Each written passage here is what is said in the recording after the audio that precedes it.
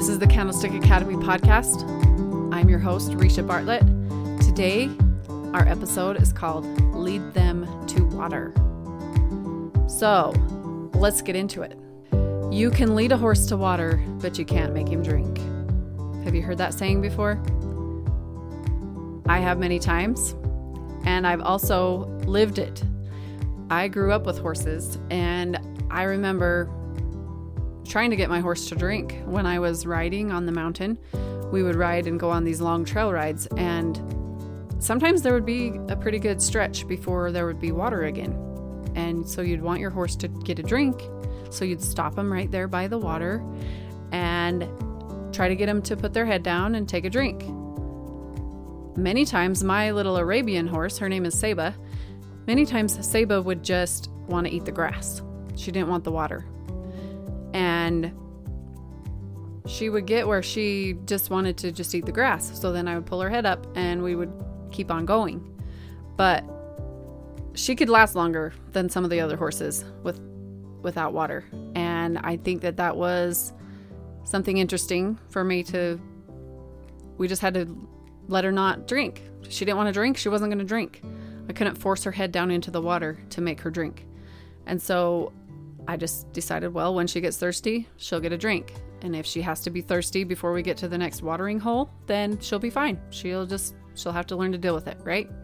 Okay, so there's just a little visual about leading a horse to water, but you can't make him drink.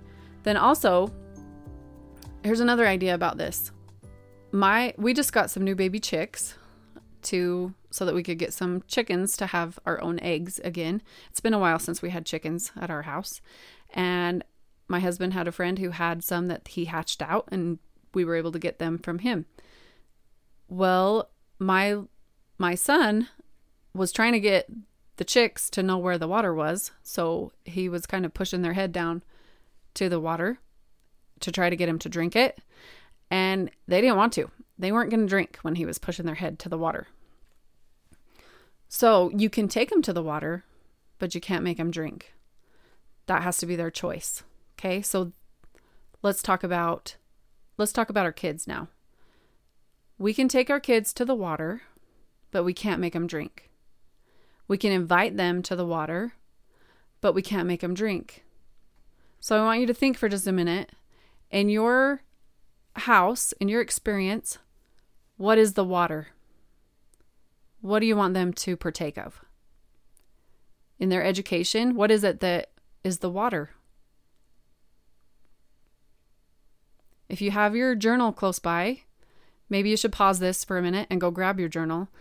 And I want you to think that for a minute. Like, just really ponder that. What is your water? What do you want your kids to have? I wanted Saba to have a drink of water so that she would have energy to keep going, so that we could keep going on our ride.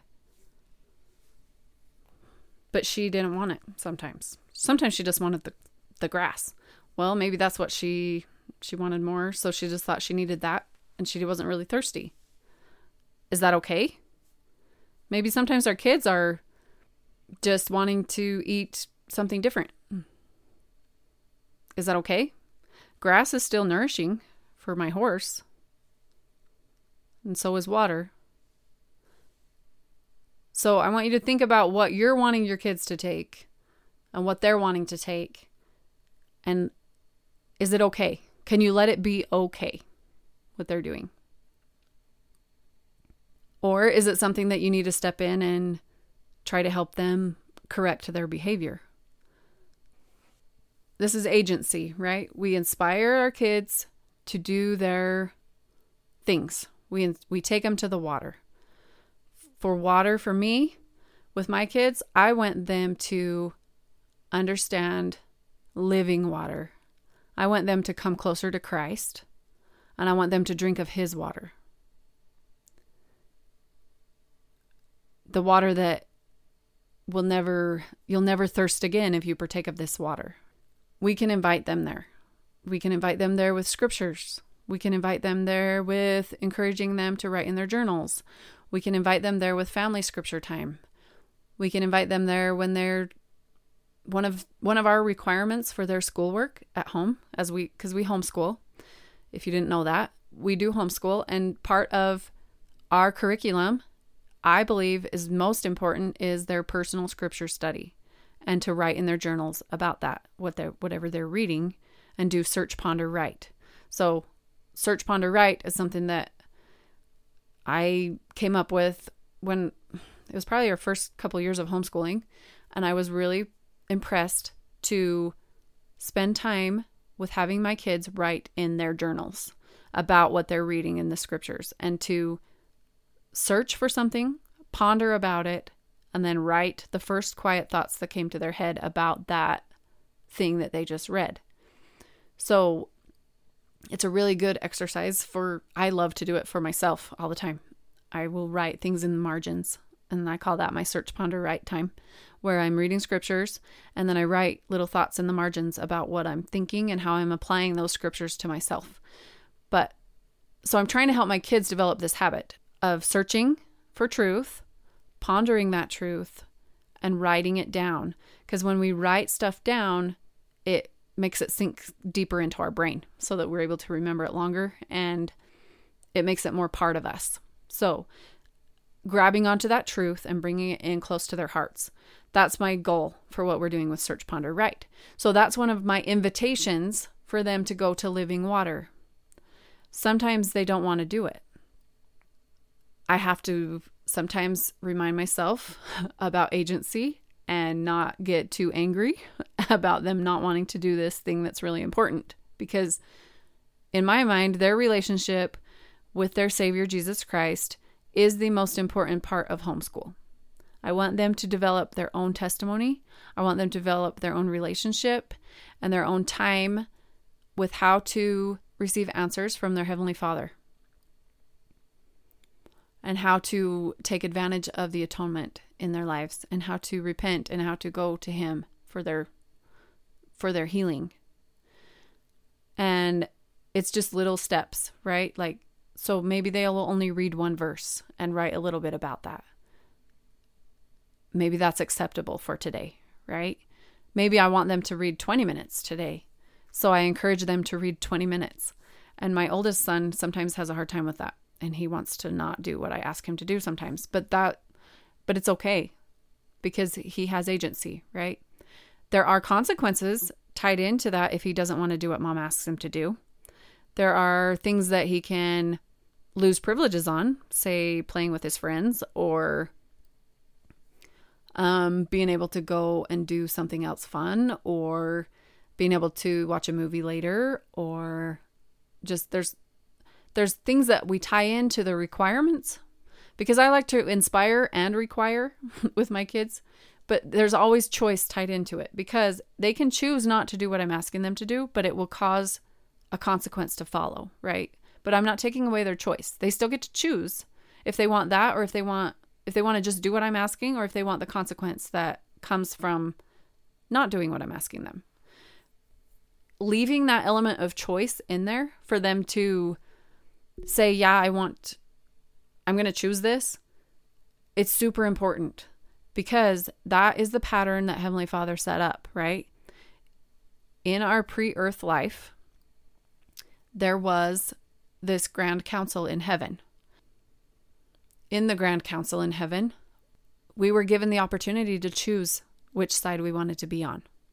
Did we want to be with Heavenly Father's plan, or did we want to choose Satan's plan? Heavenly Father's plan was to give us agency and to let us choose. Satan's plan was to force us so that none of us would be lost. He was going to make sure that everyone came back.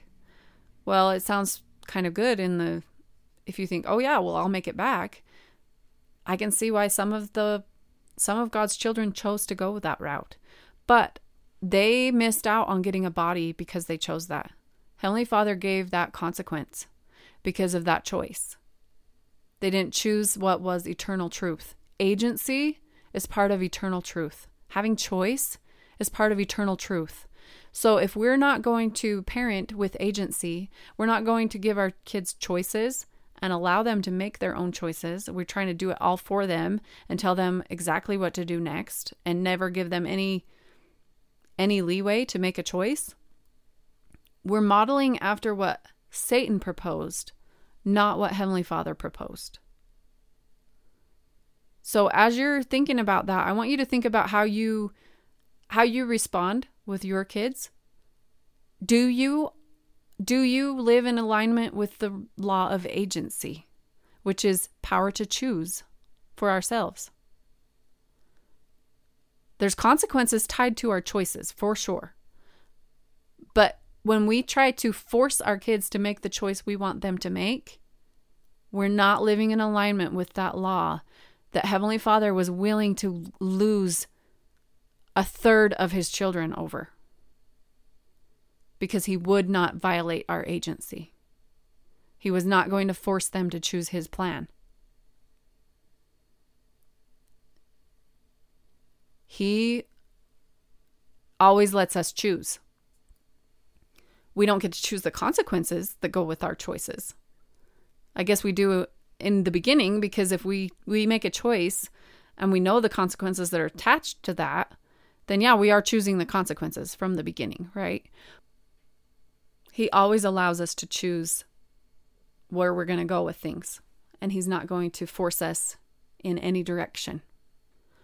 He will invite us, and he will entice us to do what he knows will make us happy, which is, I believe, the model we should follow with our kids. We should invite them to read books that are going to make them better people. We should invite them and entice them to work hard and do things that are good for their souls. We should invite them to say their prayers. We should invite them to read their scriptures and do search, ponder, write. We should invite them to work hard on their math problems they're trying to memorize their math facts. We should invite them to practice writing a story. We should invite them to practice their reading skills so that they're able to learn the information that Heavenly Father wants them to be able to know. We should invite them to join us in family scripture study. And we should invite them to come and have dinner with us when we're sitting around the table and have our conversations. We should invite them to participate in the conversations. We should invite them to come and play a game with us. We should invite them for family movie night. All these things that are powerful and positive family bonding experiences and important and positive learning experiences, we can invite them to those places. But ultimately, the choice is theirs. We can lead them to that water that's going to nourish them and make them better and stronger and feed their spirits. But we can't force them to drink that water. We can't shove their head down in that water tank and say, drink this now. That's not how Heavenly Father does it. He leads us to the water, and he lets us choose if we want to drink it or not. We can offer that good stuff. We can trust them to make the choice. The energy that we put out to our kids, if we're trusting them or not trusting them, is powerful. The subconscious message that gets sent by us not trusting them, their faith in themselves goes down without even really consciously thinking about it, because the energy that we're putting out to them is that of doubt instead of that of trust. So trust that they're good. Trust that you are good as a mom and as a dad. Trust that you're good enough to help your kids and lead them where they need to go. And give yourself some grace if you mess up and you're forcing them instead of leading them. Because we're going to make mistakes in this, right? We're going to make a mistake and we're going to put force into it and then realize, oh, that wasn't the right way to handle that. Work through it, repent of it, and keep trying, okay? Because they need you to live in alignment with the law of agency. Give them their choices, okay? We need to lead by example. So if I want my kids to read scriptures, I probably should be reading my scriptures. And I should be doing my search, ponder, write time. If I want them to write in their journal about what they've read in their scriptures, and I'm going to ask them to do that work, then I should probably ask them by my example too, right? My invitation is going to be a lot more powerful if I am doing it myself. Let's talk more about living water too. So we talked about leading a horse to water, but you can't make them drink. You can't make your kids drink. You can't shove their head down in that water and make them drink it. They have to choose that. If you shove their head into that water before they're ready, it's not going to be pretty, right? It's going to be, you can drown them. With our little chicks, if my son had shoved his little chick into that water for too long, it wouldn't have been good for the chick, even though the water is good for that chick. It's not good to force it on them. So even though there may be this wonderful, wonderful book that you want your kids to read, if you force it on them, it's not going to do them much good unless they choose into it. So you can make suggestions, you can encourage, you can say, yeah, this is something I would like for you to try. I want you to try this. You can follow the Spirit on what suggestions to make for what water they go to. Follow the Spirit. Let the Spirit lead you so you can lead them to the water that they need. And then let go of it and let them choose. Follow through with whatever consequences you need to, because that's your stewardship. You are the parent. You are in charge of teaching them, right? You're in charge of helping them learn lessons of truth. So be prepared with the consequences, but don't try to force them to think the way you want them to think. Don't try to force them to like what you want them to like. Don't try to force them into the things. Invite them into the things and then let it go. Let it be their choice and trust them to make a good choice. And trust them that if they make the wrong choice in your eyes, that it'll be okay. Trust Heavenly Father that it'll be okay. If they make a wrong choice, then they're going to learn from that choice, right? I've heard it said, you win or you learn. There is no failure. So they're going to win or they're going to learn. And Heavenly Father will help them learn whatever lesson they need to learn. And you as a parent can help them learn whatever lesson they need to learn if you handle it in the right way. If you're shoving their head into the water, they're probably going to learn the lesson of force and that's how you deal with things, which is not really how you're supposed to deal with things, right? That was Heavenly Father's reason for allowing a third of his children to leave heaven and not be able to come to earth with a body. When we go into that realm of force, we're not following what Heavenly Father's plan is. His plan has always been letting us choose and having us be responsible for our choices, but then also having the plan of that mercy was there for us through our Savior Jesus Christ. It's okay to let our kids make a choice that's not so good. Because think about the choices that you've made in your life. How much did you learn from the ones that you made that were wrong? The choices that we make that aren't so good help us learn important lessons. And it's important that we let our kids make some wrong choices. Don't force them into making every right choice, because then they're missing out on lessons that they need to be successful as adults. One of the scriptures that I would like to share today with this idea of living water, I found in Doctrine and Covenants, section 63, verse 23. And this is what it reads. But unto him that keepeth my commandments, I will give the mysteries of my kingdom, and the same shall be in him a well of living water, springing up unto everlasting life. I'm going to read that one more time. Doctrine and Covenants 63, verse 23. But unto him that keepeth my commandments, I will give the mysteries of my kingdom, and the same shall be in him a well of living water, springing up unto everlasting life. So this is the Savior talking, right? Talking to early members of the Church of Jesus Christ of Latter-day Saints. Keep the commandments, but choose to keep the commandments, right? He's letting us choose. And he will give them the mysteries of the kingdom. And the same shall be in him a well of living water, springing up unto everlasting life. So within us, we can have that well of living water. That spirit that nourishes our soul, that helps us be who we need to be, that helps us live our mission. The truth of following the plan and keeping the commandments that have been given to us, and helping them learn what those commandments are through the scriptures and through our modern day prophet. And there's so many ways that we can give our kids living water, or help them come to the living water to drink of it, right?